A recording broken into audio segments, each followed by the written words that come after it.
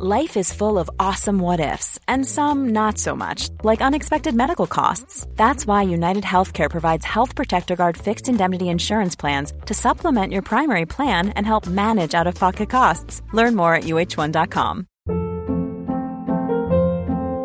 Hold up. What was that? Boring. No flavor. That was as bad as those leftovers you ate all week. Keke Palmer here, and it's time to say hello to something fresh and guilt-free. Hello Fresh. Jazz up dinner with pecan-crusted chicken or garlic butter shrimp scampi. Now that's music to my mouth. Hello Fresh. Let's get this dinner party started. Discover all the delicious possibilities at hellofresh.com.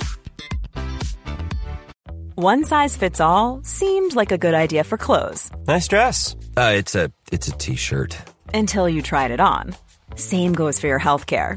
That's why United Healthcare offers a variety of flexible, budget-friendly coverage for medical, vision, dental, and more. So whether you're between jobs, coming off a parent's plan, or even missed open enrollment, you can find the plan that fits you best. Find out more about United Healthcare coverage at uh1.com. That's uh1.com. Welcome everybody to another episode of Dr. Matt and Dr. Mike's Medical Podcast. This episode we are very lucky because we're joined by a friend and colleague. We all love to hate him, we all hate to love him. Grant Williams Pritchard. Hey Grant. Hey, how's it going? Good. Now Grant is a colleague of mine. He also lectures anatomy and physiology. And the reason why he's in today is I think personally he's better than Matt. He's smarter than Matt. He's better looking than Matt. That's true. And Matt's also in India still, helping the med and nursing students do their clinical anatomy. Matt will be back shortly. Now today, Grant, we're going to be looking at the brain, and we're going to have a look at the cerebral cortex of the brain. We're going to have a look at the cerebellum, the various lobes of the brain, their functions, just a whole bunch of fun stuff. Wow. You ready? Sounds cool. Have you done any reading? Have you prepared? No, I've got one, so I should be right. Oh, yeah. I think. Okay. Let's see. We'll see how we go. All right. Grant said he's got a brain. We know that Matt doesn't have a brain, but Grant does. So what we want to begin with is maybe a little bit of a history. So we know that for the past 5,000 years that humans have had an inkling, some sort of understanding that the brain has been associated with some sort of mental functions. So cognition, mental health, whatever that may be for them back then. And the reason why we know this is because we've seen skulls, we've unearthed skulls that have little holes burnt into them. Now this is the process of trepanation or trepanning, and this is where they cut little holes in the brain, cut little holes in the skull, I should say. That's not a good idea. For various reasons. Like I said, they've been doing this for about 5,000 years. They've been doing it in Europe, Africa, they've been doing it in the Americas. The reason why, not too sure, but we think that it's a result of those suffering from, back then, mental illness. Now, it could be if somebody had a brain injury, maybe they needed to burr these holes to relieve some of the bleeding, some of the pressure. Who knows? Now, 5,000 years. In the Middle Ages, there were signs that surgery on the brain could alter the mind.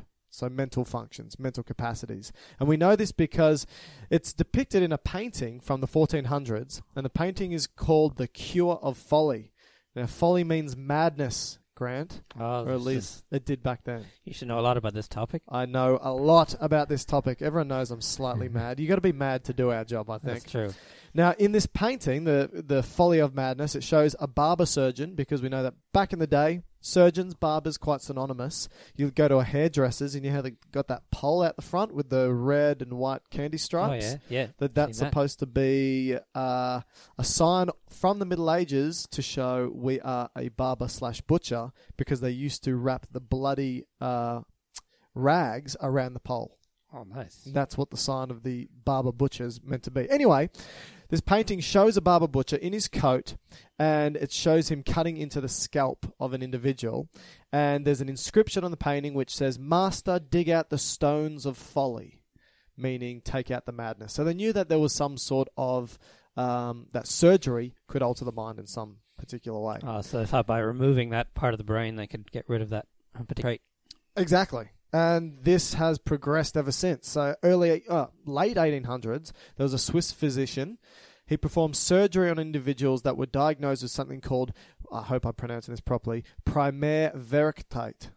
Right? Does Sounds that sound good? Yeah. Primaveric type, which just means primary madness. Now, this is probably akin to like our current schizophrenia. So he basically took 6 schizophrenic patients and he just dug out random parts of their cerebrum. That sounds cool. He said there was benefit in 3. He's so proud of what he did. He presented this at the international conference, international medical conference in Berlin, and his colleagues said, probably shouldn't do this anymore. And so this type of surgery didn't happen again for another 40-odd years until the early 1900s. So 1930s is where the frontal lobotomy technique started to take off.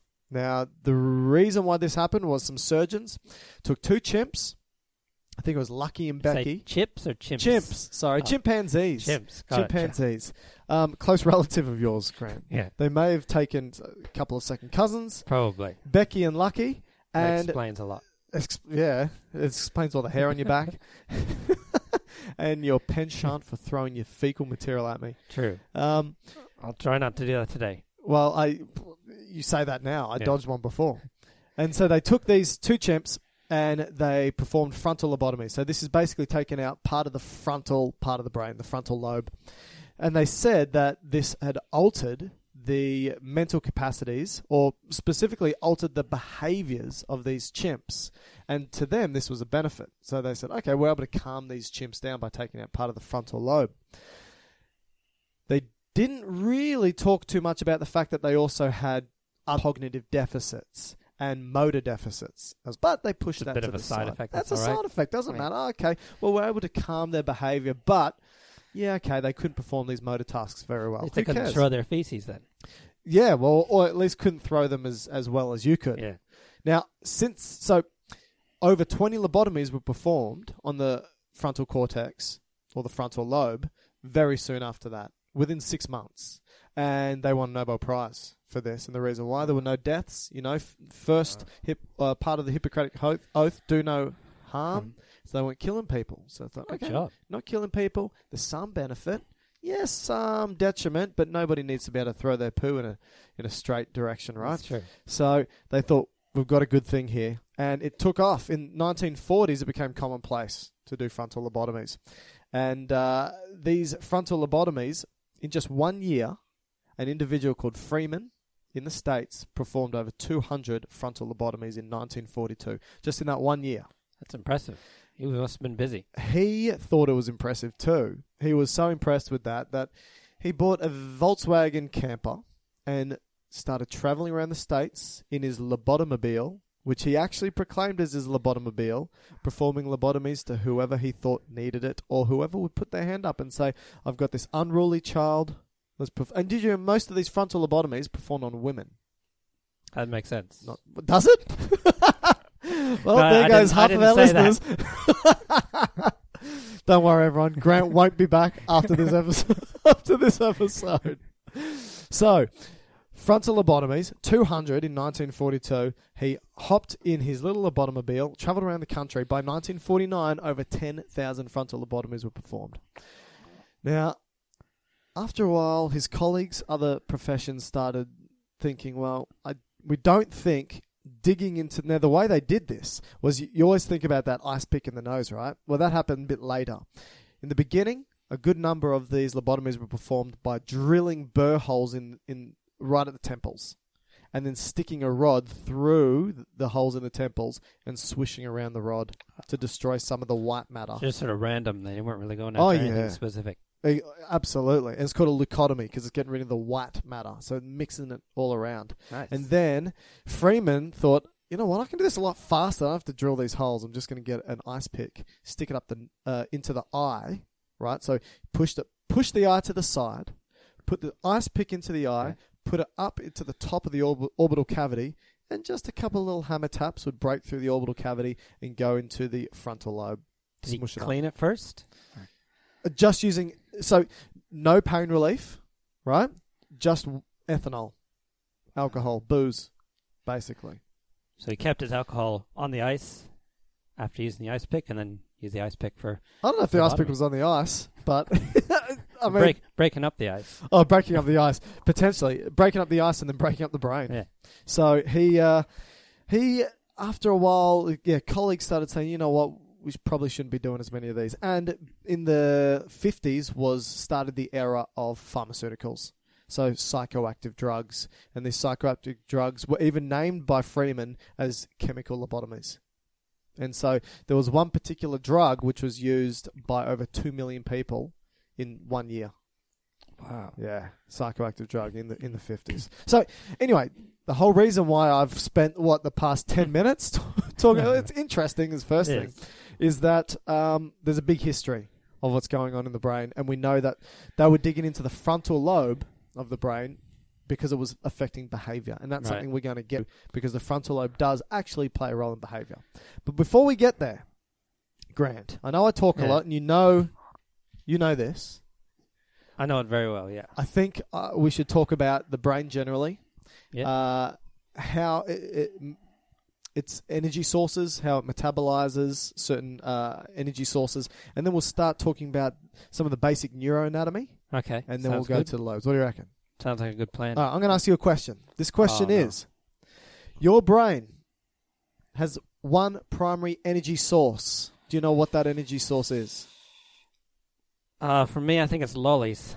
It is. Gummy bears, I think. Oh, look at that. Yes. Yeah. And what are gummy bears made from, do you know? I know it's not real bears. No. No. Because Glucose. if it was, you'd eat more of them. Probably. Glucose. That's it. So your brain's primary, basically its sole energy source, is glucose. And the only time in which your brain won't use glucose and use a secondary energy source is in prolonged starvation periods. When we sort of run out. Run out of glucose. Yeah. Which isn't like if you do intense exercise and not eat, you'll run out of glucose within 6 to 12 hours. Wow, that's pretty quick. So your glucose stores, even though you think, okay, liver stores glucose as glycogen, kidneys and muscles also do it as well. We've got storage there, not for very long. Okay, so that means we need to eat glucose. We shouldn't be on an Atkins diet. Right. I mean, that's up to the individual, but I wouldn't go on an Atkins diet and remove every bit of glucose from my body. The brain... So basically, the brain will consume about 120 grams of glucose, which is approximately a cup of sultanas. That in a day? That's in a day.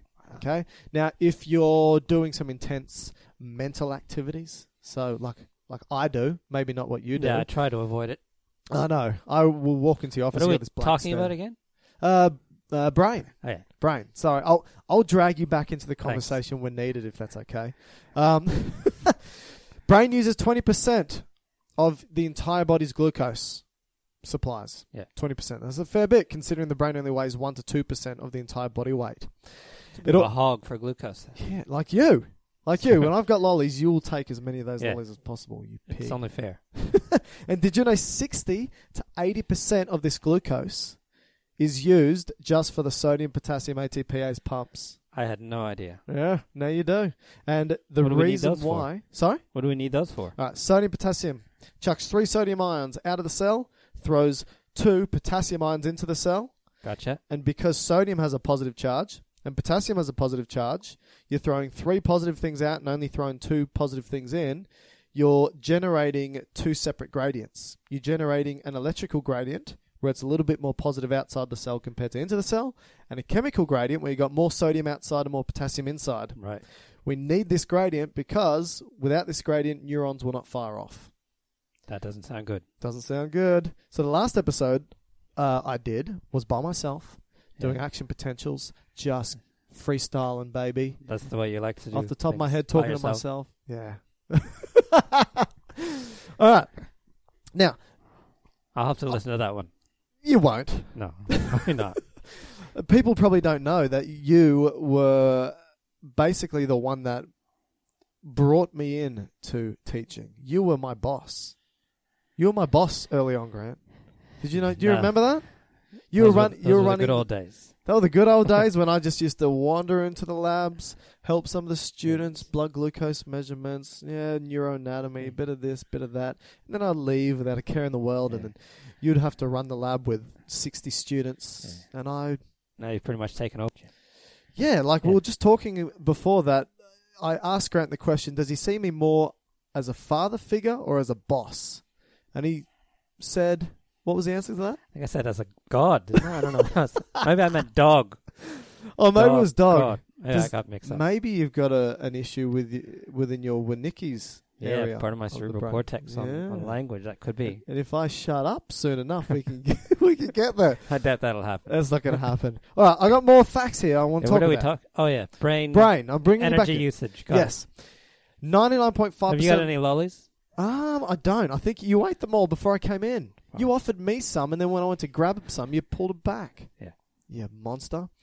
99.5% of the glucose is metabolized via oxidative processes. What's that mean, Grant? Must have something to do with oxygen. Yeah. It needs oxygen. Yeah. We can't turn that glucose into ATP without oxygen being present. So we need lots of glucose and lots of oxygen. That's right. Need to brain breathe. To work. That's why if you don't breathe, brain doesn't get energy. How's all that stuff going to get up there? What? The oxygen and the glucose. Oh. What do you think we were talking about? I don't know. I haven't had enough sugar because you ate it all. Through the heart, pumping it via the bloodstream. Of course. And because of that, cardiac output, our brain receives 15% of our cardiac output. So 5 litres a minute is the cardiac output. 15% of that goes to the brain. I think mine's about 2 litres. Mine is. Yours is 2 litres. Yeah. That's about 20%. Yeah. So yours is a little bit more. No, mine less than that 5 litre value that you stated before. Is it? Yeah. That's why maths is poor. Yeah. I'll just reiterate the fact about 15% of the cardiac output goes to the brain, whatever that is. Yeah. What is that? 15% what's 15% of 5 litres? It must be close to. Let's have a look. So 2? 0.15. This is embarrassing, especially that this is recorded. It's okay, they can't see what you're doing. 0.15. No, yeah, 0.15. That's 15% times 5 litres is 0.75. 750 mils. So 750 mils, and you said 2 litres goes to yours every minute. That's why my head's so big. I know, it's swollen. Hydrocephaly, I think it's called. So in 1 minute, nearly a litre of blood will go just to your brain every minute. And in that blood's going to have the glucose and the oxygen. Okay, now sometimes you don't have enough oxygen, and so the brain can use lactate. So lactate's produced as an anaerobic means for energy source when we don't have enough oxygen. So aerobic oxygen, anaerobic, no oxygen. The other main energy source, let's just say if we have 0 glucose in our body, is something called ketone bodies. Ooh. Do you know what they are? No. It's okay. Do you know when they're produced? Do you know a pathology in which ketone bodies are produced? Oh, I know. I've heard of something called diabetic ketoacidosis. I hope so. Because I think you lecture diabetic ketoacidosis, so it'd be good if you did know about it. Yeah, I tend to forget, but yeah. What are we talking about again? Brain. Yeah, it's brain. So energy usage and lollies. And lollies. So let's just say an individual who's a diabetic, right? So that means they basically, let's say type 1 diabetic doesn't produce any insulin. They have 0 carbohydrates, 0 glucose, 0 insulin. They can't use the glucose that's locked away in their bloodstream. Their body is forced to use an alternate energy supply. And so what they do is they break down fats into energy. Now the thing is that acids can't cross the blood-brain barrier. And the reason why is because fatty acids are fats, they're lipids, they're insoluble in blood. Right. So they need to be bound to proteins, and proteins are too big to cross the blood-brain barrier. Fat should be able to get in, but... Fat can get in, but it can't because it's bound to albumin and various proteins, so it can't cross. So how do we then get this fat as an energy source? The liver will take fatty acids, turn them into ketone bodies. And these ketone bodies can cross the blood-brain barrier and then be used to create energy and glucose. Good on your liver. Good on your liver. Problem with that is, when you create ketones, you create acid at the same time. That's not good. And that's why it's called ketoacidosis for diabetics. And that, you're right, is not good. All right. How do we stop that from happening? Insulin, baby. Give them some insulin. Once they got insulin, they can bring that glucose into the cells. That makes sense. And give them some glucose too, because they may be starving themselves of glucose. All right. Now, in addition to that, before we start to move on, I think we should start talking about the cerebrum, the brain itself. Right? Yes. Now, the cerebrum is the starting point. The starting point. Now, which part is that? The cerebrum is the main body of the brain. The cerebral hemispheres, two sides of the brain. That's like the cap on the mushroom. That's the cerebral cortex. Oh, close. So the cerebrum is the two big chunks. Yeah. Connected in the middle by something called the corpus callosum, which allows for the connection to go from left hemisphere to right hemisphere. Right. And then we've got, like you said, the cap of the mushroom, which is this thin layer of neurons, which is called the cortex. Cerebral cortex. That's right. Now, the cerebral cortex, if you take the surface area, is about 1.8 meters. Quite big. Wow. Do you So know? my head's not that big. So why is the surface area so big? If you look at your pathetic-looking brain, right, it's the surface area that great. So how do we have 1.8 meters of surface area? What is it about the brain? What is it about the neuroanatomy? I've seen the brain before, and it looks like a bowl of worms. It's got lots of hills and valleys and stuff. It's not just a flat surface. Exactly. Why do you So reckon we have this? So that we can increase that surface area. And if we increase the surface area, we can fit in more neurons. Yeah. Or especially the bodies of the neurons. Yeah. Which I think are in that cortex. Perfect. God, you're smart. There's a reason. Yeah, that's about it. That's all you know. Yeah, that's it. it. Thanks for coming on the podcast. Yeah, it was Grant. good. Thank you, everybody. Okay. So, these bumps that come up, right? What are they called? Oh, gyrus? Gyrus. And the grooves down, like the valleys? Sulcus. A sulcus. The hills so and valleys, gyrus is a bump up, and the valleys, the hills, gyrus, valleys, sulcus. Sulcus. And they're all throughout the brain. Those undulations. And like you said, they increase the surface area so we have more neurons we can fit in, so more activities, more fun can occur. Are there any specific ones? Because they look kind of random, but... Neuron types. No, sorry, the gyrus and the sulcus. Okay, so there's some very important ones. If you look at the external neuroanatomy of the brain, you're going to find that there's going to be one sulcus down the middle called the central sulcus. Now, this is a groove down the middle. Now, this goes across from basically, left ear to right ear. So that's the way. So there's that big central sulcus there. Now, in front of that central sulcus, we have a lobe of the brain. And behind that central sulcus, we have a lobe of the brain. Now, the lobes of the brain consist of the fine cortex in various areas. Right. So how thick is the cortex? Do you know? It's only like 2 to 4 millimeters. I think it's pretty thin. Very thin. And that 2 to 4 millimeters, so there's going to be like 25 billion neurons in there. 25 billion. 25 billion. That can't be right. And that's right, baby. And those neurons are going to be attached to axons. So these are the highways that send the signals. And these axons are going to project all throughout the brain. There's 100,000 kilometers of axons. Does that sound right? No. Well, it is, baby. And then wow. How many times could you get to the moon with 100,000 kilometers? Well, now you're testing my understanding of the moon, of where the moon is. Oh, that's a different one. Let's say quite a few. Okay. And hopefully that's correct. Yeah. And considering that if we've got 25 billion neurons, right, and neurons can talk to other neurons in various different permutations, so various different arrangements, the possible arrangements that you can have of neuron talking to neuron is 100 trillion different permutations. Wow. And they're called synapses, so 100 trillion potential synapses. That's impressive. How many particles are there in the known universe, Grant? At least 100. At least 100. That's true. You're not wrong. No. So you're hedging your bets. There are less particles in the known universe than there are permutations of synapses in the brain. It's how complex. It's the most complex structure in the universe. I'm getting tired just thinking about it. Tell me about it. Where's those glucose gummy bears at? All gone. That was your job. That was my job. All right. Should we talk about the lobes? Is there anything we should talk about before the lobes? I think the other thing I think you mentioned before about hemispheres, and what's that referring to? Okay, good point.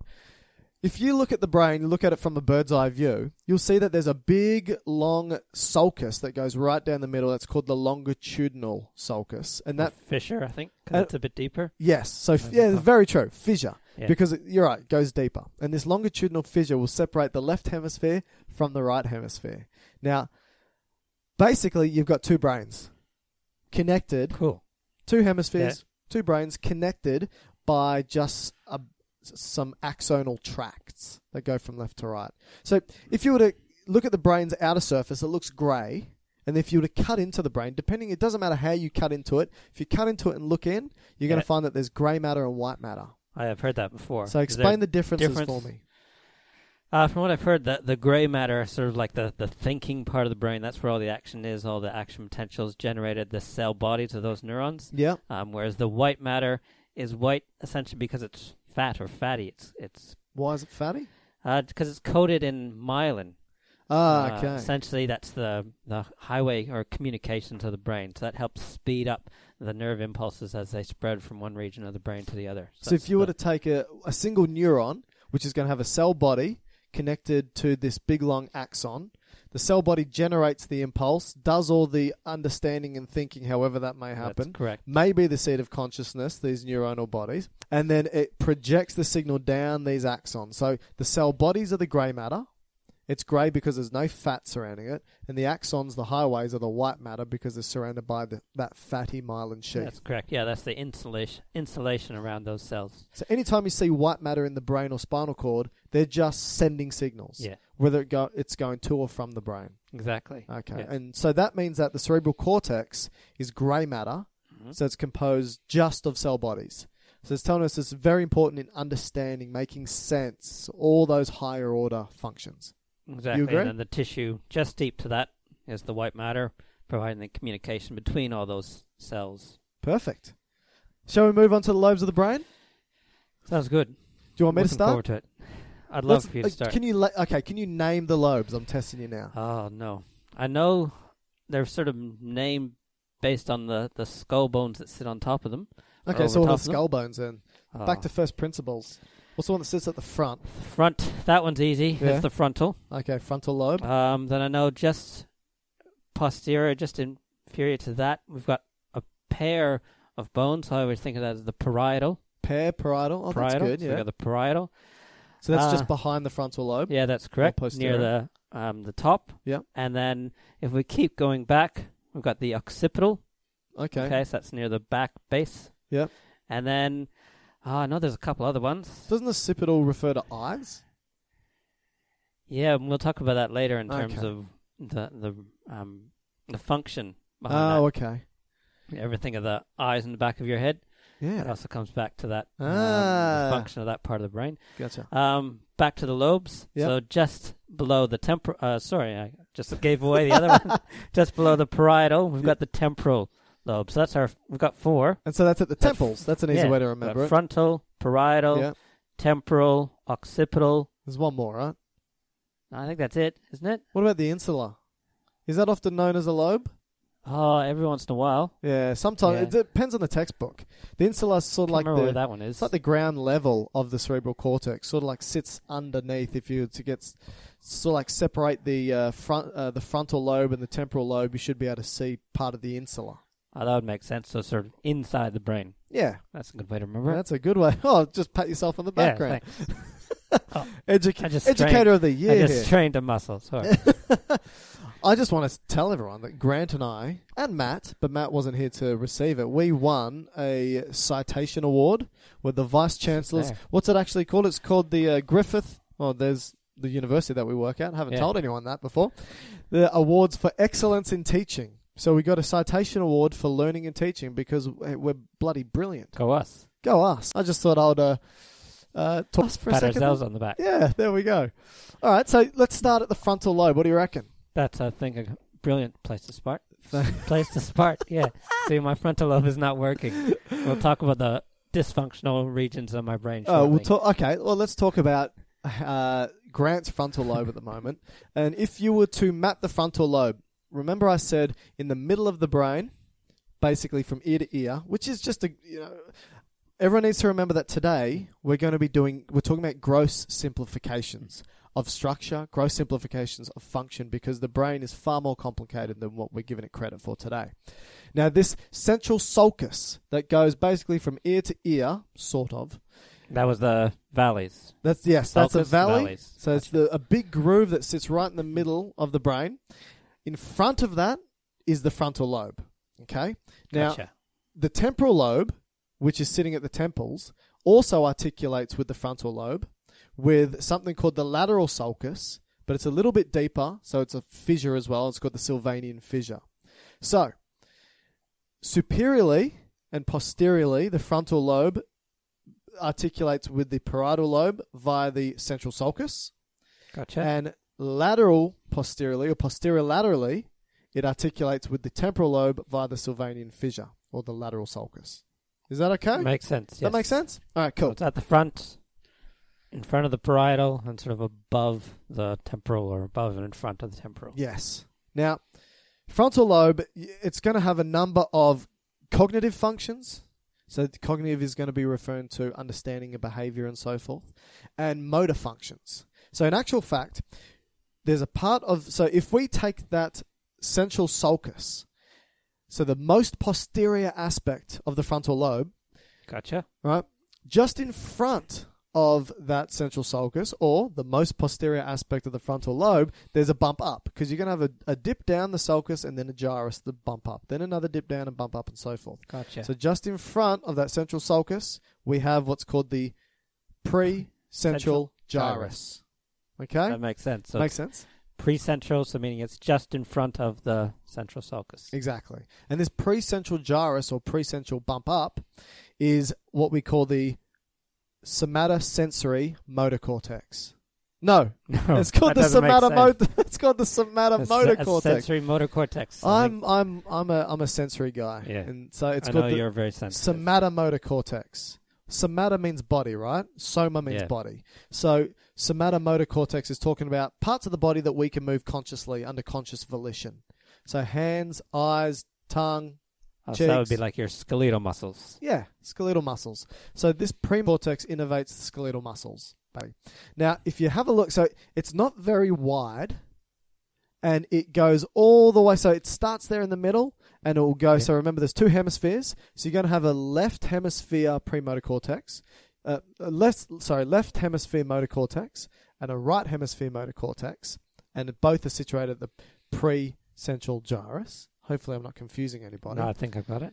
And so let's just take the one on the right. Now, they mirror each other in the sense that there is a topographical map of this pre-central gyrus that maps to different parts of the body or different skeletal muscles that innervate different parts of the body, which means that you're going to have part of this pre-central gyrus that's mapped to the hands, part of it that's mapped to the face, that's mapped to the legs, that's mapped to the genitals, that's mapped to the head. I know, Grant's eyes just lit up right then.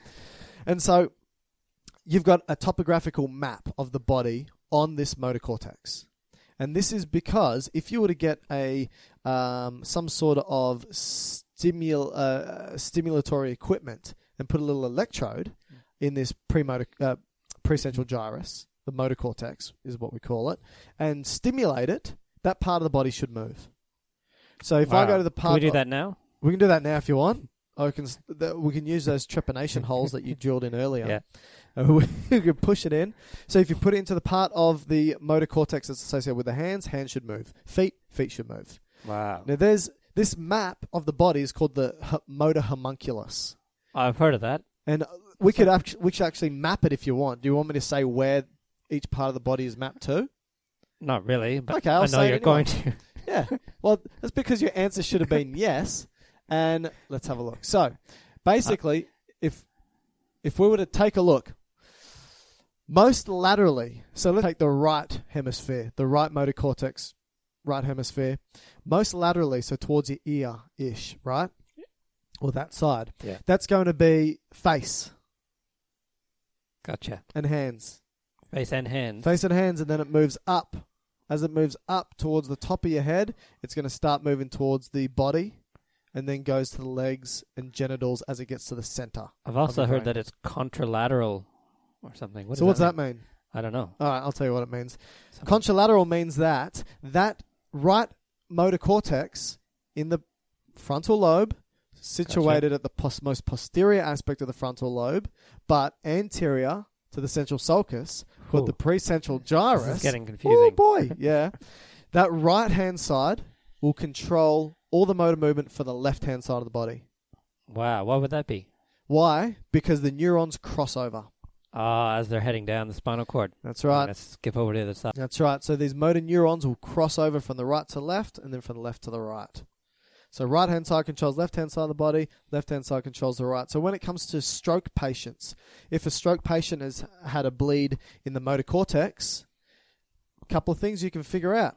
You know which side, depending on if, let's just say, the left leg stops moving, then we know it's the right motor cortex that's been affected. And if it's the left leg, then you know what part of that motor cortex has had the bleed in it. Homunculus mapping. Because of the homunculus mapping. Now, just in front of that, anything else about that motor cortex? No, I think that's pretty thorough. So we could talk a little bit about plasticity of the brain, and that if somebody does have a stroke and part of that motor cortex is no longer firing off or working, right, then you can have parts of the brain that sort of neurons that start to project out into parts of the brain that aren't working. And that's why people can regain control, or at least partial control. It's not necessarily because that area has gotten better. It's just because neurons like to move around and they love to get innovation and fire off and so forth. And so there's room for movement. And you've talked about the number of networks that can be created. That's right. So it might be also creating new networks within the brain. Yeah, exactly. Now, that's the motor cortex. In front of that motor cortex is the premotor cortex. We're still in the frontal lobe. Still in the frontal lobe. Now we're moving towards the front of the brain, like towards our forehead. Yep. But we're still at the back of the frontal lobe. So just in front of the motor cortex is the premotor cortex and the association motor cortex. Now, we still don't have a very strong understanding as to what they do, but we know that they inform the motor cortex. So they basically give us some information from the frontal lobe about what we should move, when we should move it, how we should move it, and the context as to us moving it. So because the frontal lobe, which we're about to talk about, its cognitive function has to do with behavior in social context, it will tell us when and what we should move this premotor and association motor in the social context. So it gives an emotional basis to the movement. Does that make sense? Oh, that makes the word association, you sort of give up the idea that it's bringing together different types of information from the brain. Bingo. That's it. There's because the premotor and association cortex is related to the limbic system as well. And the limbic system is the seat of emotion, or the primary motor area. Right. Primary emotion area. Emotion area. Oh, God. I'm sorry, Grant. Need those lollies. All right.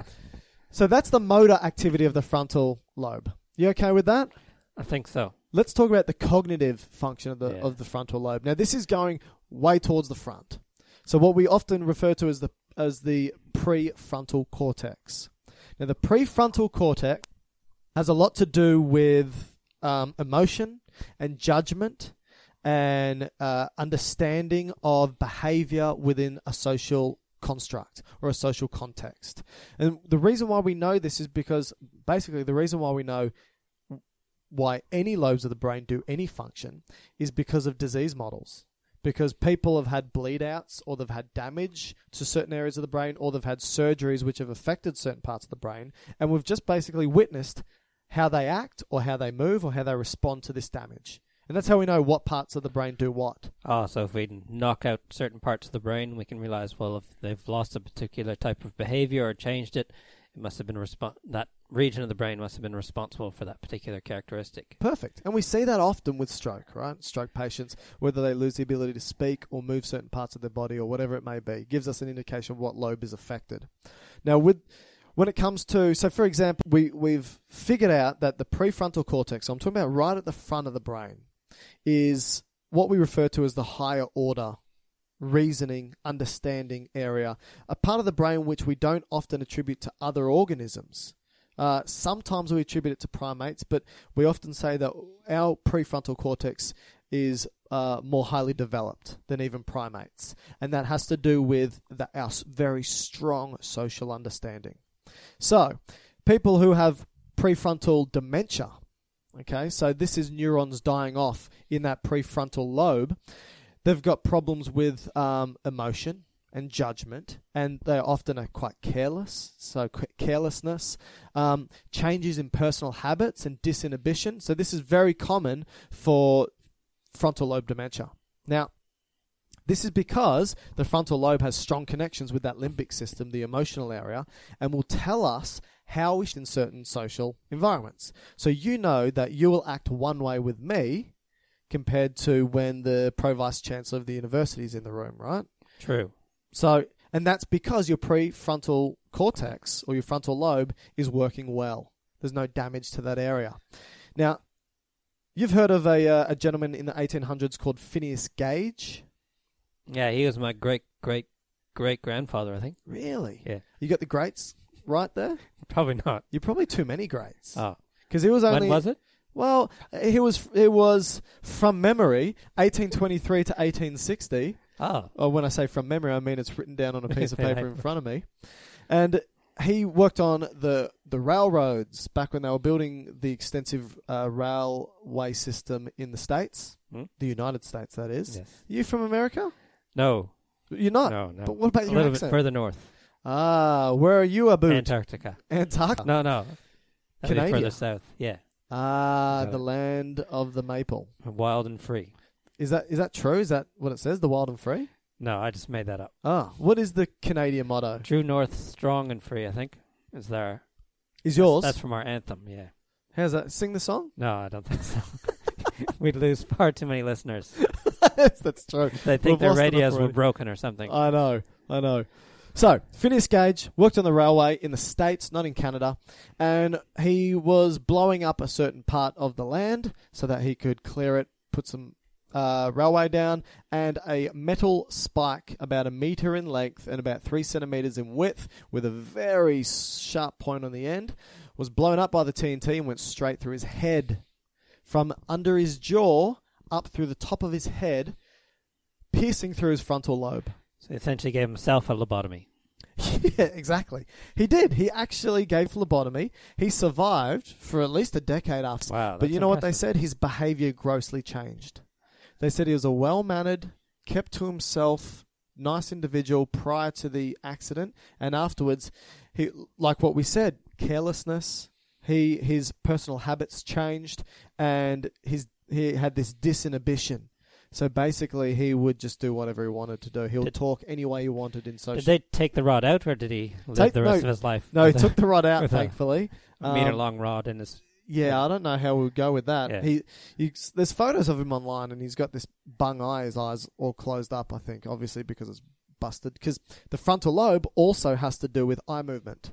So there's the frontal eye movement area of the frontal lobe, which helps our eyes move in a particular direction. Not all directions, but a particular direction. Oh, so again, more motor activity. More motor activity. I think it's laterally, but I may be wrong, so don't quote me on that. So that's basically the frontal lobe has to do with that behavior, social interactions, moral judgments, what is fair, self-control. That's why there's a strong connection between the frontal lobe and dopamine producing neurons. And we know dopamine is that feel-good sort of molecule. Again, I'm just grossly oversimplifying it. That reward molecule, again, oversimplifying it. It's a neurotransmitter that plays a role in reward and also in motor movement as well. And so that's where this whole self-control thing comes into play, because some patients with Parkinson's disease have reduced dopamine levels, and this reduces their feeling or need to do stuff. They have this... it's not a reduced energy, but it's like a reduced reward system. So they don't want to go out and do certain things. And when they take their drugs, so these anti-Parkinsonian drugs which boost dopamine, they can start getting addictive behaviors. Hypersexuality, gambling, all these types of things have been shown to come in individuals who have been given Parkinsonian drugs to promote dopamine. And that's how the brain's sort of communicating with itself, is it? The dopamine? The dopamine. We should do a podcast on neurotransmitters. You know what? That's a great idea. Yeah. Maybe the next podcast will be on neurotransmitters and drug abuse. Oh, good plan. Let's take drug abuse into it as well, because a lot of our listeners are medicos and nurses and paramedics. I was say, where were you going with that? Yeah, a lot of our listeners love to abuse the drugs. Maybe. Who knows? That's up to them. All right. I think I've spoken enough about the frontal lobe. I think I've spoken enough in general, but...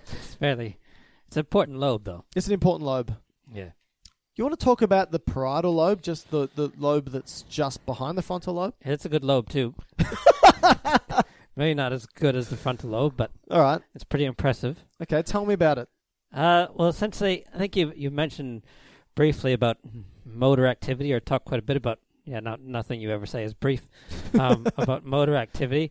But yeah, essentially, when we look at the parts of the brain or the cortex of the brain, there's actually sort of 4 basic functions of it. And so we've got, as you mentioned, the motor activity. We've got sensory information. We've got association. We're bringing those different types of information together. Yep. That's unimodal, so one type of information. Okay. And we've also got multimodal association areas. Like, so what's that mean? Like, for example, with your frontal lobe, your prefrontal cortex, that's referring to a multimodal association area where we're bringing lots of different types of information. So gotcha. hearing, sound, taste, all the different sort of phases or emotion or types of information. and even what's happening with our motor movement as well. Yeah, exactly. So that would be multimodal. Okay. So you've talked a lot about the motor information, so Yep. motor information at the front, and I tend to remember that by thinking when you're moving, tend to be moving forward, so it's the front of the brain that's responsible for motor information. See, that's why you're the man, Grant. Yeah. That's how. No wonder students love you. Yeah. No wonder they evaluate you very well, and me not as well. Yeah. That's all right. You can't be quite as good. That's You'll true. get there. Well, I'll get you fired one day. Yeah. Okay. Going back to parietal lobe, being more so at the back of the brain, we suspect it's going to be sensory, and in fact, that is the case. Okay, so Okay. sensory in what sense? Yeah, that's a good question. So if we look at, you mentioned before about that central sulcus Yep. that's dividing the frontal and the parietal lobes, and the gyrus just in front of that is your primary motor cortex. If we look at the gyrus just behind that, so the post-central gyrus, that's our primary somatosensory cortex. And that's in the parietal lobe. Yes, exactly. So the motor cortex in frontal lobe, sensory cortex in parietal lobe, but they're right next to each other. Exactly. Right, Separated each by other. the central sulcus.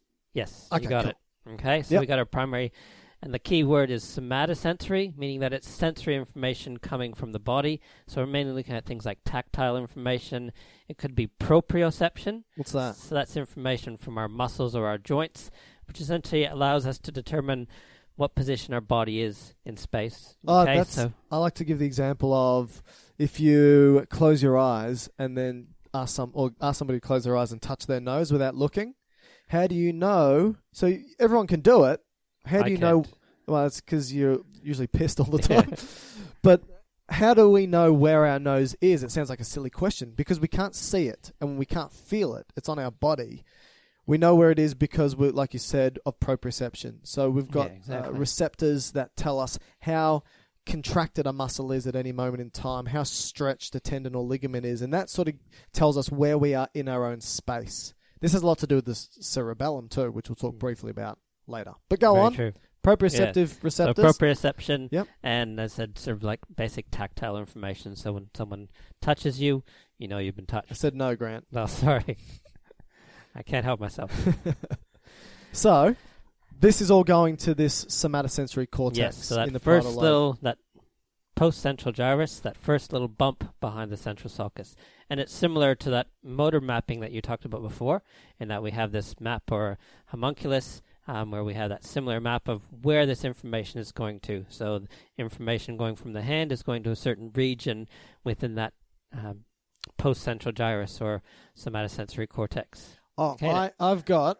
Can I say a very interesting fact about the homunculus, the somatosensory homunculus? I know, even if I said no, you would anyway. So. Correct. You just got to go with me here, Grant. So, like I said, with the motor homunculus, where different parts of the brain are topographically mapped for different parts of the body for motor movement, now, like Grant said, different parts of the body are mapped to this different parts of the somatosensory cortex for sensation, taking something in. And basically, again, most laterally, like towards the ear, and again, it's contralateral like the motor cortex. So if I touch something with my pointer finger from my left hand, it's going to go to my right somatosensory cortex.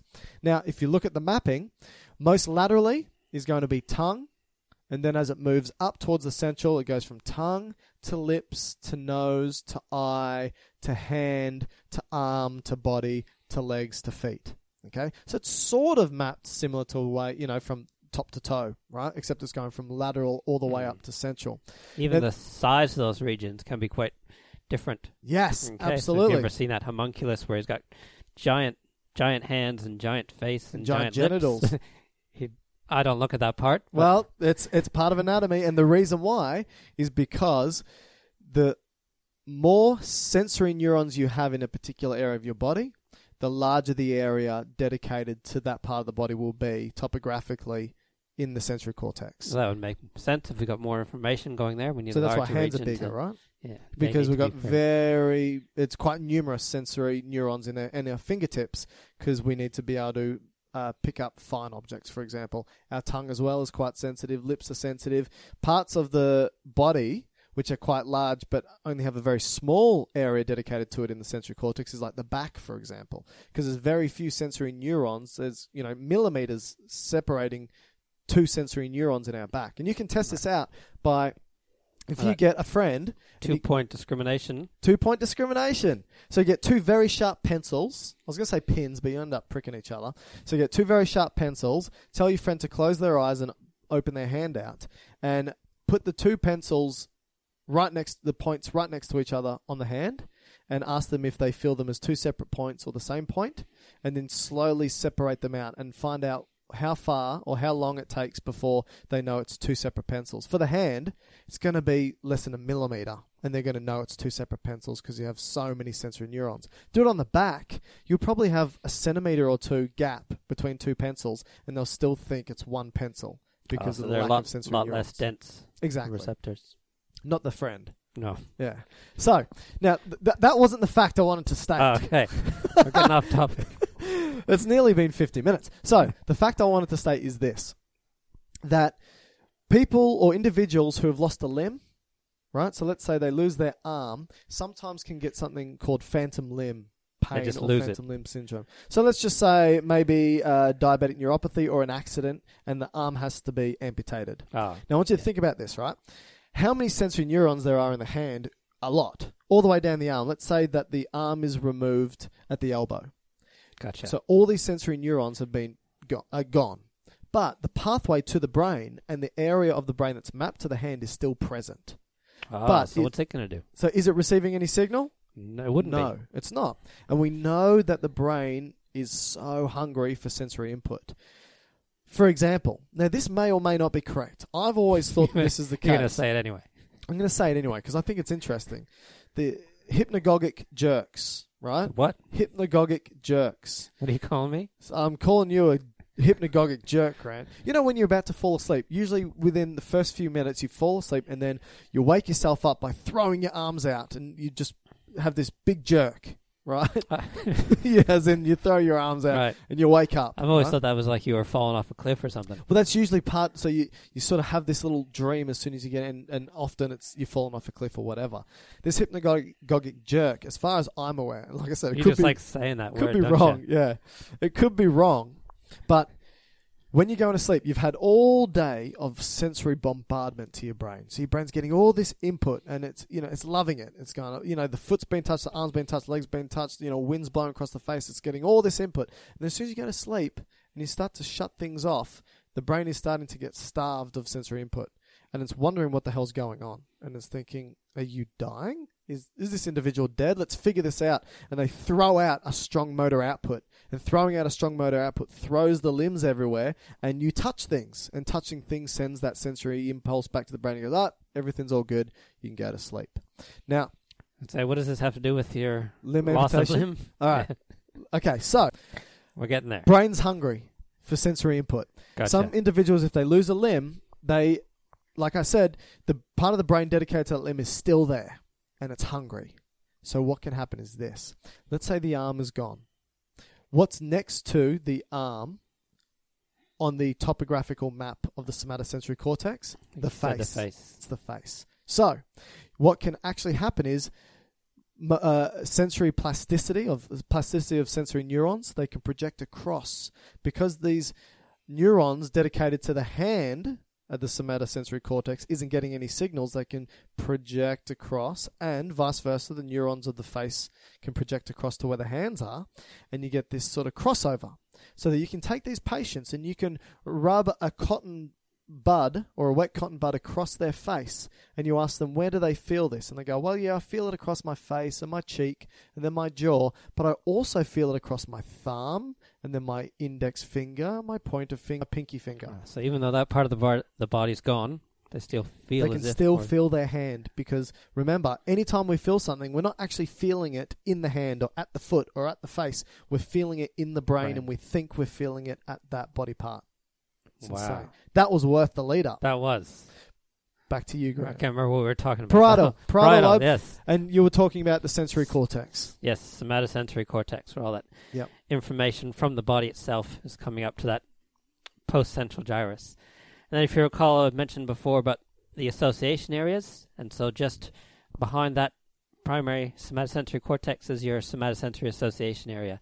And so that, again, brings together all these little bits of information along with other information from the brain. So, for example, yourself quite often find yourself digging around in your handbag for whatever it might be, whether it's your keys or something you've lost. Lipstick or lollies. Any of that. Essentially, all those bits of tactile information, whether it be the temperature of the object, how hard or soft it is, the shape of it, all those different bits of information come together in that association area. So it allows us to essentially give a little bit more meaning to the objects that we're feeling, or that information that we're bringing up, those individual bits of information. I was thinking about this recently because of my newborn baby, right? So we know that, just like you said with that association cortex, if I put my hand in my pocket and I've got something in my pocket and I feel it, let's just say it's a coin, right? I can put my hand in my pocket and feel the coin, and I know that it's a coin. And the reason why I know it's a coin is because I draw upon past experience, so association cortex. And I draw upon a couple of different things. So I draw upon how hard it is, how cold it is, the texture, the shape, and whether I've felt something of similar texture and shape and temperature before, right? Think about my baby. Any sensory input coming to my baby is going to be new. And so I understand things within a particular context only because I've experienced it before. How warped is the reality of my child when it's taking in some sort of sensory input without any prior context? Do they see the world the same way as we see the world, because or differently, because they don't have prior experience to pull upon? Do you know what I mean? I suppose they're developing those experiences as they go. But does the very first experience, is it warped in regards to current reality? Anyway, that's a consciousness question. Where they're not using their association areas as much because they don't know what to associate it with. Exactly. And they've got no... So again, we have an emotional attachment, whether you like it or not, with every object, with everything, right? They don't. So no wonder their emotional response to things are strange. You're like, that's funny. Why aren't they laughing? They don't know that's funny yet. They haven't developed something funny. They think pooing their pants is funny. Well, I think pooing their pants is funny too, but do you know what I mean? Yeah. All right, sorry, keep going. What were we talking about? Oh, yes, the parietal lobe. Yep. So we had the association areas. And then remember, I said that fourth area was our multimodal association areas. Yes. So that's where we're bringing lots of different types of information together. And some of those also are connected with our motor output. Okay, because obviously in response to some sort of sensory information, we quite often want to create a motor output, whether it's connected to the premotor cortex or our primary motor cortex. Okay, we usually want to produce this response. And so quite often there's lots of connections between the regions of the parietal lobe and that motor cortex. And that can result in lots of different abnormalities, as you mentioned before. If we see things with stroke patients or patients that have had lesions on certain parts of the brain, they're able to work out what these issues are. And so we have this issue, for example, something known as contralateral neglect. Oh, what's that? Okay. So contralateral's other side of the body. We said that. Okay, as we said, the right side of the brain sort of controls the left side of the body. And essentially what happens is they tend to neglect or not even be aware of certain parts of their body or certain objects that are on one side of their body versus the other one. So, for example, if you've got contralateral or a lesion on the right side in that parietal lobe or that region in the multimodal association areas, essentially they don't even believe that that left side of their body is theirs or belongs to them. Or if they're reading a sentence, they'll only read the part of the sentence that's on certain regions within that page or an object. See, that's interesting. I read this there's Oliver Sacks died recently. I think died last year, actually. So he was a well-known neurologist. He wrote a number of books. A great book, The Man Who Mistook His Wife for a Hat, which is, again, they're all case studies. There was a man who actually mistook his wife for a hat. But there's also another patient in there who kept throwing himself out of bed in the middle of the night. Right? And they didn't know why this was happening until they found out that what was happening was he would wake up in the middle of the night and go, someone else's leg is in this bed. He could see that the leg was attached to his own body. Because he just didn't have that connection of that leg with himself, the understanding, the feeling of it, he's like, this is a practical joke. Someone's attached a leg to me for some reason. He just couldn't comprehend it. So he'd grab the leg and throw it out, and obviously his body would go with it. And so they figured out that it was this contralateral neglect.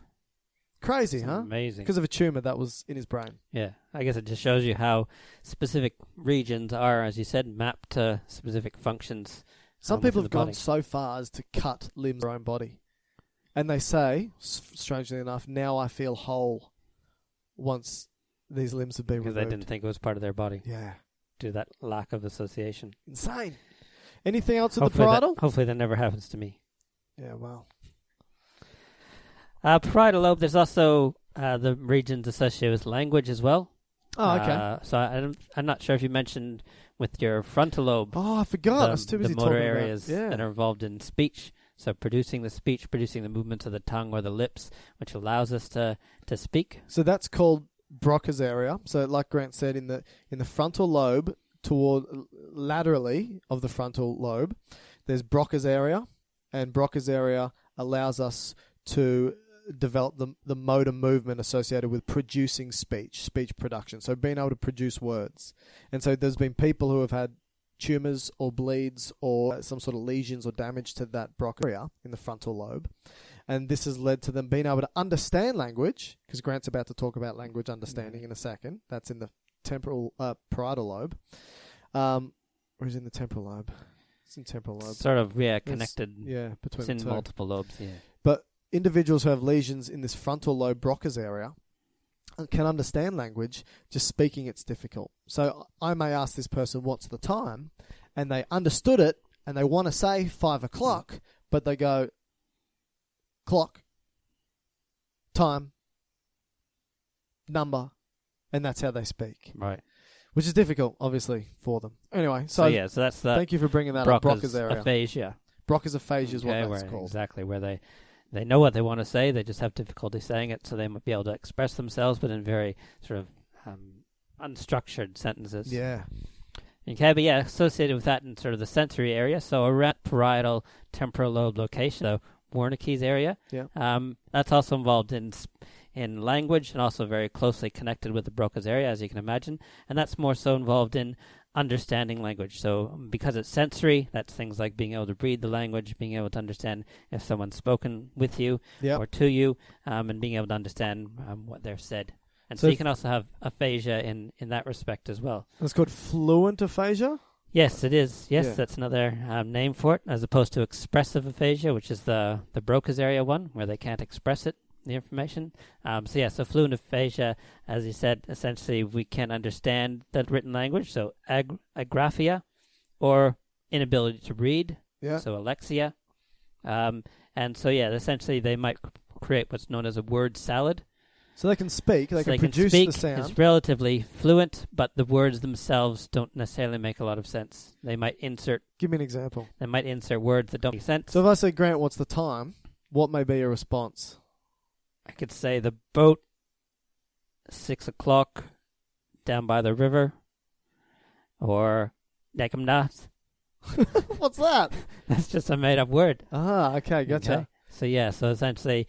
so they can produce sound. They can produce the sounds, but the words themselves don't necessarily have any meaning, or putting the words together, they sort of lose the meaning. And that's fluent aphasia with lesions or damage to Wernicke's area. In the parietal temporal lobe. Exactly, Okay. As opposed to the Broca's area. Nice. What else? Anything else with the parietal? I think that's it for parietal. Maybe you want to go on and talk about temporal, since we sort of mentioned that one. So temporal lobe, I won't go too much about this, but like Grant said, we've got that language comprehension area in the temporal lobe. But we've also, for the temporal lobe, you can sort of break it up into the medial and the anterior temporal lobe. And what you'll find is that the medial temporal lobe plays a role in emotion and memory and learning. And the anterior temporal lobe plays a role in that proper naming, facial recognition, and some social function as well. Now, if you think about the whole memory and learning and emotion in the medial temporal lobe, again, you can have forms of Alzheimer's disease that affect this area. Same with schizophrenia as well. Schizophrenia can affect frontotemporal lobe too. So frontotemporal lobe dementia, frontotemporal lobe schizophrenia, and so forth. One thing I wanted to talk about with the temporal lobe, which I thought was very interesting, is that there's a type of epilepsy. Now, epilepsy is this unpatterned misfiring of neurons, and you can have epilepsy of the temporal lobe, so called TLE, temporal lobe epilepsy. And one of the manifestations of this is hyperreligiosity. What the heck is that? So hyperreligiosity, these individuals during their seizures can have these very strong experiences of the spiritual nature or of the religious nature. Some have said when they come out of their seizures that they have spoken to God, or they've bared witness to the universe, or they now understand the meaning of life, and so forth. Wow. And so there was a neurologist or a neuroscientist who investigated this, V.S. Ramachandran.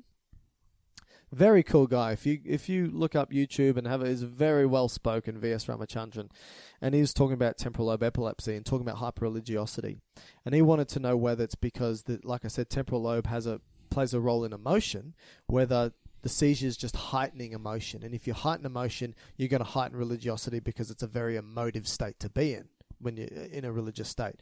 And so he did some experiments where he would show images to these individuals with temporal lobe epilepsy that were neutral images, sexually arousing images, yeah, I like those ones, and religious images. There's none in here, so none for you to look at. Now, what they found was he was thinking that, okay, if the temporal lobe epilepsy just hyperstimulates the emotional aspect, then you should get a hyper response for the sexual and a hyper response for the religious. And he found that he actually got a reduced response for the sexual images and this increased response for the religious images. Now, he explicitly stated that this does not mean that there is a God portion in the brain. He wanted to make that clear, but that the temporal lobe may play a role in individuals having some sort of religious understanding within their lives. Interesting, huh? Wow. Why? Who knows? So that's the temporal lobe. That's all I really want to say about the temporal lobe. What about occipital? Occipital lobe, again, not a lot of information. Again, remember our posterior portion of the brain is involved in sensory information. So in particular, the occipital lobe is all about visual sensations. Okay, so we've got the information coming in via the eyes, retina, through the optic nerves, through that optic chiasma, or the place where it sort of splits the other side. So again, it's contralateral, where generally the information goes to the opposite side of the brain. And it's important to say it's not that the right eye goes to the left hemisphere and the left eye goes to the right. It's that the right visual field of both eyes go to the left hemisphere, correct, and the left visual field of both eyes go to the right hemisphere. This is important because I'm going to talk about the corpus callosum soon. Oh, I can't wait. No, I know. Yeah. I've been waiting all day. What Luckily, is it? it's early. It's 10 a.m. Yeah. Anyway, yeah, so occipital lobe, mainly there for visual information. So again, we've got our primary visual cortex, where that information goes to originally, and then we've got our association areas sort of mapped around that. And again, that's about bringing together the different bits of information. So, for example, I know you really like flowers. I do. Okay, you're a very sensitive guy. You like giving your partner flowers all the time. I do. She doesn't appreciate it, no, but I just like it. Yeah, exactly. And so essentially this association areas help you to identify what type of flower it is, okay, by not just the color, but also the shape of the petals, whatever it might be. So lots of different types of information. And again... Well, there's hibiscus, daffodils, yeah, exactly. I mean, I've got all types. Yeah, we don't have enough time for you to list all the flowers that you know. Oh, mate, give me 6 hours. I've Give you got 6 it all hours, done. exactly. And so again, even more to that, there's even more specific association areas would allow us to identify, say, faces or motion. And so again, it comes down to identifying these regions based on people that have had lesions or damage to these parts of the brain, where they essentially lose the ability to, say, recognize faces. I always forget the name or the term used to describe that disease. When you forget faces. No. Yeah. Prosopagnosia. That's the one. Yeah. Okay, that's a tough one to say. No, and then, not for me. It's not. No, and then there's because I'm a hyper recognizer, Grant. I was telling you about that. Yeah, I remember that was pretty impressive. I top small percentage on the planet of people. I'd never forget a face. So if I ever want to remember someone's face, use my brain. I'll use your brain. Yeah, exactly. And even motion. They even have such thing as motion blindness, where they essentially aren't able to see things moving. They just see them in sort of separate pictures. So, for example, if there's traffic a lesion is in the going occipital by. lobe. Yeah, exactly. So what do they see? So instead of seeing a fluid image, what do they see? They would see sort of two separate images separated by time. So say, for example, with traffic, they might see a car at one end of the street and then a couple of seconds later at the other end of the street without the motion in between. Or so same like with people taking a bunch of photographs and then exactly. recapturing what happened by just looking at the photographs in a row. Exactly. So like filming without the process where it's moved so quickly that it creates motion. They essentially lose that ability. Because we do still have a shutter speed, just like a camera. Exactly. But our occipital lobe, in association with other areas, basically make it seamless for us. Yeah. In actual fact, we're blinded to a good percentage of what's around us. We've got very poor vision. Creates individual bits of information between those to make up for what's we're not actually seeing. That's amazing. Yeah. Is that all about the occipital lobe? I think that's about it for the occipital lobe. We'll do insula we'll take 30 seconds on the insula. Yeah, that's about the last one. So, and then we'll do corpus callosum. What do you reckon? Yeah, I know you're waiting for corpus callosum. Oh, because it's super interesting. Split brain experiment, separating consciousness of two hemispheres. Oh boy. Okay, insula. Let's talk about this. If you were to just sort of lift the frontal lobe, temporal lobe apart from each other and have a look, you'll find the insula. I heard a researcher who performs her research on the insula to describe it. She asked the audience, hands up if anyone has ever had food poisoning. Grant's put his hand up. Yeah. Grant, what was the food that you were poisoned by? It was actually the last time I went to Canada. It was a chicken salad sandwich. Chicken salad sandwich. Yeah, I thought I was going to die. Wow. Now, has that changed your experience with chicken salad sandwiches? Did for a while. I'm slowly getting back into the chicken salad. Okay. Thank your insula.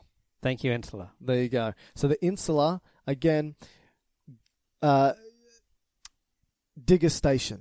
Is that the word? Or just gustatory? Gustatory or? Gustatory? No, digustation is when you... That's eating. It is something to do with eating. Yeah. That's the gust part. So gustatory. So gustation. Would you say gustation? It's like Gustav. Gustav. Good name for a chef. That is. I think there's a movie, kids movie. Didn't Gustav even think about that. The chef. So basically eating and your association with the foods you eat and your understanding. And again, as you can tell, pretty much every one of these lobes and cortices that we've spoken about have functions that sort of cross over with one another, right? And a lot of that includes emotion and behavior and social construct and all this type of stuff. That was limbic system as well, and limbic system, which is the that emotional area. And so again, that's what the insula has as well. It sort of tells you, okay, you've been poisoned by this food, maybe avoid it in the future. And so you now have that negative connotation associated with that food that made you sick prior. Make sense? Makes sense. Yeah. Now, this is going to lead on to the corpus callosum. Okay. When we spoke about Broca's area for language production and Wernicke's area for understanding or comprehending language, we didn't state that actually for most individuals, up to 95% of individuals, these areas are predominantly hemisphere dominant, which means they're located just in one hemisphere. And so Broca's and Wernicke's are predominantly left hemisphere. Did you know that? No. Now this is important. Why? Because when you see an object, remember how you also said for the occipital lobe, things in your left visual field go to the right hemisphere, right? And those in the right visual field go to the left. Okay. So let's say you saw something in your left visual field, like a cup. that image will go to your right hemisphere, specifically the right occipital lobe. Right. And if I then asked you, what did you see? You need to understand what you saw and produce the words to state what you saw, which means it needs to go to your left hemisphere. Because that was Does that make sense? responsible for language, yes. Yes. So you need to throw that to your left hemisphere, and then you can speak and say what it was that you saw. Now, the reason why, or the underlying reason why we can throw that piece of information from the right occipital lobe to the left hemisphere, so from right to left, is because we've got this connection between the two hemispheres called the corpus callosum. Oh, so that's that white matter that we were talking about. Big, thick, white tracts that connect the left and right hemisphere together. And that's what they do. They allow for both hemispheres to speak. Now, this is in recent decades, it's come to light that this corpus callosum is actually quite important. Now, there are individuals who had full complex seizures. So basically a seizure which, when generated, would propagate across the entire brain. And that means it would need to propagate across the corpus callosum. Right. Now, surgeons thought, well, if we can sever or cut this corpus callosum, then we could limit these seizures, and these full seizures that these individuals are having will be at least in part mitigated, not as severe. So they did this procedure called a corpus callosotomy. Otomy means to cut, right? So they did a corpus callosotomy, cutting the corpus callosum. These patients are fine. You can't really notice, there's no deficits, no noticeable deficits, behavior's fine, everything seems to be fine. However, they found in a subset of these individuals something very strange.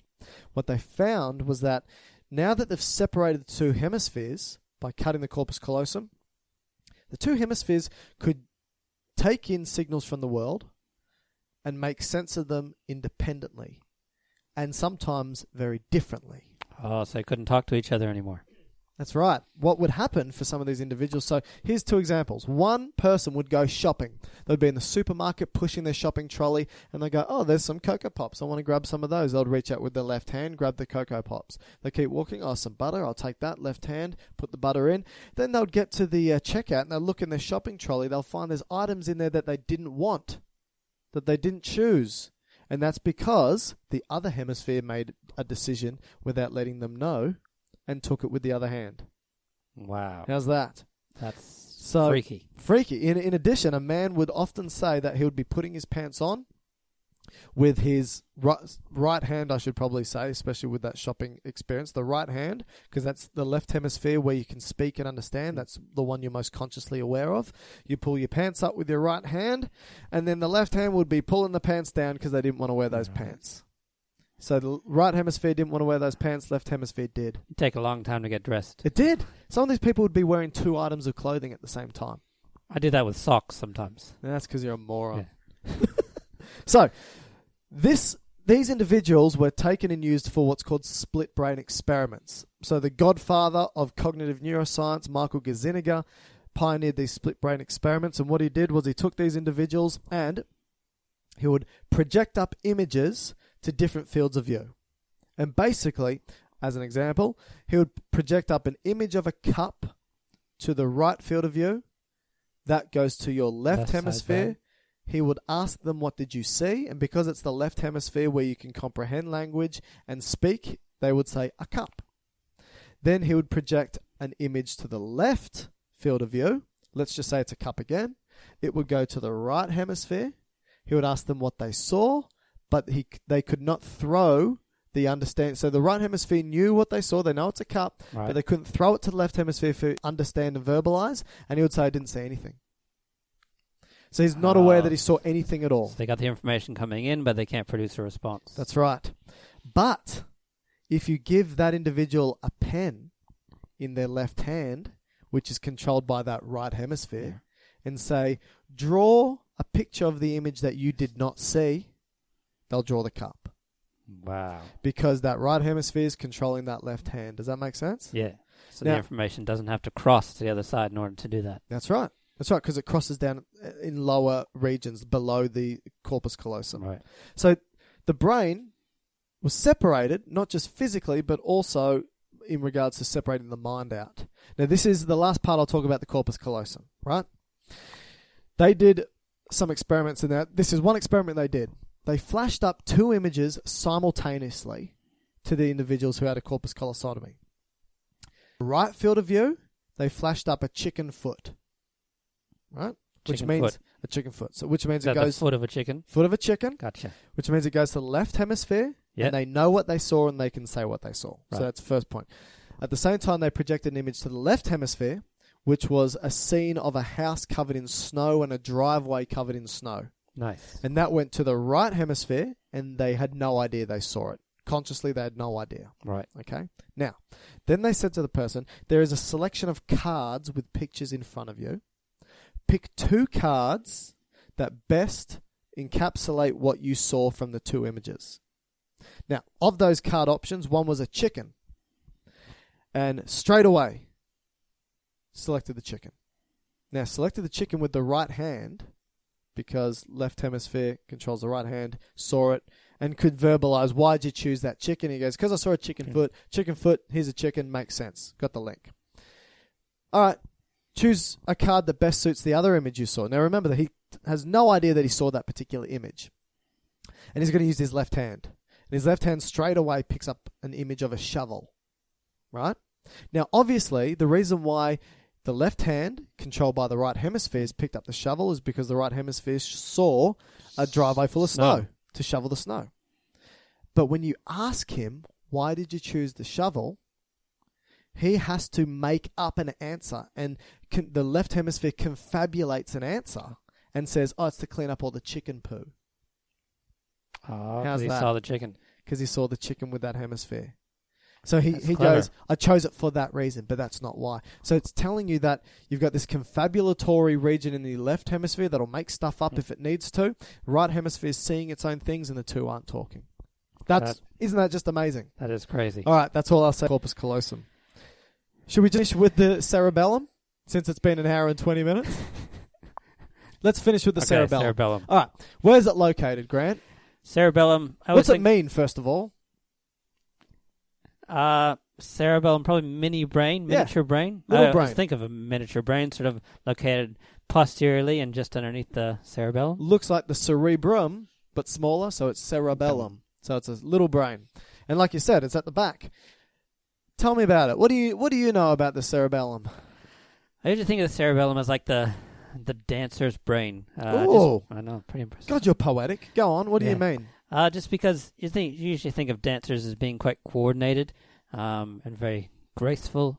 Yes. And so that's essentially one of the main functions of the cerebellum, is to provide this coordination to our muscle or motor activity. That's a brilliant way of explaining it. The dancer's brain. I'm going to use that in future lectures. That's cool. So proprioception, understanding where in your own space, picking up signals coming from proprioceptive receptors in muscles and tendons and so forth, telling you how contracted or relaxed or whatever a muscle may be. So that proprioception is going to the 2 areas. Because remember, we also said it went to the postcentral gyrus, which allows us to consciously be aware of the information, and then sort of subconsciously to the cerebellum, so our body can use that information to help coordinate our muscle activities. So I use the example with students when you're helping somebody move house, which I did recently, and they say, can you pick that box up for me? Be careful, it's really heavy. So what do? You walk up to the box, you obviously bend with your knees and not with your back, and you pick it up, and you're preparing your muscles to pick up this heavy box. Now, when you go to pick it up, you tense all these muscles, and let's say you pick it up and realize that they got the box wrong and it's empty.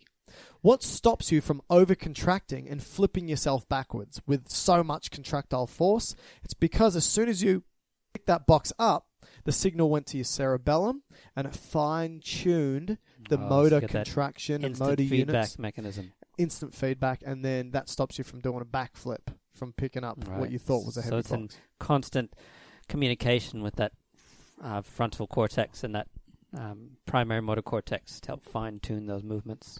I also read a paper once. I haven't been able to find it again, so again, this may be wrong.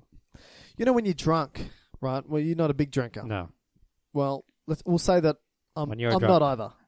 I have a couple. Every weekend when you're drunk. Yeah. All right, so let's just say Grant's had too many drinks. What happens is like one. He has one drink, he starts to get the pissy sort of wandering. He can't, you see on TV show Cops, they pull somebody over and they tell them to walk the line, right? Walk the straight line, touch your nose and so forth. That's all proprioception stuff. Right. Now, I read in an article, it's because L inhibits sodium potassium ATPase pumps in the cerebellum, inhibiting cerebellar activity. That would make sense. Yeah, it makes sense, but I haven't been able to find whether that paper. it's true or not. Whether it's true or not. But when you look at people who have no cerebellum, which is people have been born with no cerebellum, or damage to the cerebellum, you can have something called cerebellar ataxia. And an ataxia is a movement disorder. And there's a family in India with cerebellar ataxia. I think maybe due to a mutation. Maybe, I'm not too sure. They can't stand up. They walk on their hands and feet like a four-legged animal. Right? And that's because they can't stand up, because the cerebellum doesn't allow them to stand. They can't coordinate those actions. There's an individual who's also got cerebellar ataxia so remember, this is a cool thing. With proprioception, your eyes will override any other proprioceptive activity, right? So when you close your eyes, you can feel a little bit dizzy, and you don't know where you are in your own space. As soon as you open your eyes, you can see where you are, and that gives you an overriding feedback system. So this bloke with cerebellar ataxia, when he's walking, he has to look at everything he's walking towards or near, otherwise he'll fall over. As soon as he closes his eyes, he doesn't have that... And loses that visual perception. Loses the visual perception and falls over. So that's cerebellar. Are we done? I think so. Otherwise, people are going to turn off. That's a good one. An hour and 25 minutes. People can take this, in their own stride, take their time, listen to it. I think we've got a lot of good info. That's only a small part of the brain. We haven't done the deeper aspects. All we've talked about is the cortex. Yeah. And the slightly deeper levels. But Slightly. So, all right. I think we'll do neurotransmitters and drug abuse next. That'll be cool, won't it? All right. So, everyone, if you like listening to this podcast, please give us a review on iTunes, Dr. Matt and Dr. Mike's Medical Podcast. We've also got a YouTube channel if you're preparing for your exams, want some anatomy, physiology, pathophysiology videos. We've got a YouTube channel, which is that Biological Sciences. We've got Instagram page, which is at GU Biosciences, or type in Dr. Matt and Dr. Mike. We've got a Twitter page, which again is at GU Biosciences. And we've got a Facebook page, Dr. Matt and Dr. Mike's Medical Podcast. You guys are all over it. We've got it going on, man. We're covering all bases. If you want to write us an email, or you want to let us know about a particular topic you want us to cover, or correct us, because Grant and Matt are always wrong, send us an email, gubiosciences@gmail.com. We love you all and speak to you soon. Thanks, Grant. Thanks for having me. Bye. Ever catch yourself eating the same flavorless dinner 3 days in a row? Dreaming of something better? Well, HelloFresh is your guilt-free dream come true, baby. It's me, Keke Palmer. Let's wake up those taste buds with hot, juicy pecan-crusted chicken or garlic butter shrimp scampi. Hello Fresh. Stop dreaming of all the delicious possibilities and dig in at HelloFresh.com. Let's get this dinner party started. Even when we're on a budget, we still deserve nice things. Quince is a place to scoop up stunning high-end goods for 50 to 80% less than similar brands. They have buttery soft cashmere sweaters starting at $50, luxurious Italian leather bags, and so much more. Plus, Quince only works with factories that use safe, ethical, and responsible manufacturing. Get the high-end goods you'll love without the high price tag with Quince. Go to quince.com/style for free shipping and 365-day returns. Imagine the softest sheets you've ever felt. Now imagine them getting even softer over time. That's what you'll feel with Boll & Branch's organic cotton sheets. In a recent customer survey, 96% replied that Boll & Branch sheets get softer with every wash. Start getting your best night's sleep in these sheets that get softer and softer for years to come. Try their sheets with a 30-night guarantee. Plus, get 15% off your first order at bollandbranch.com. Code BUTTERY. Exclusions apply. See site for details.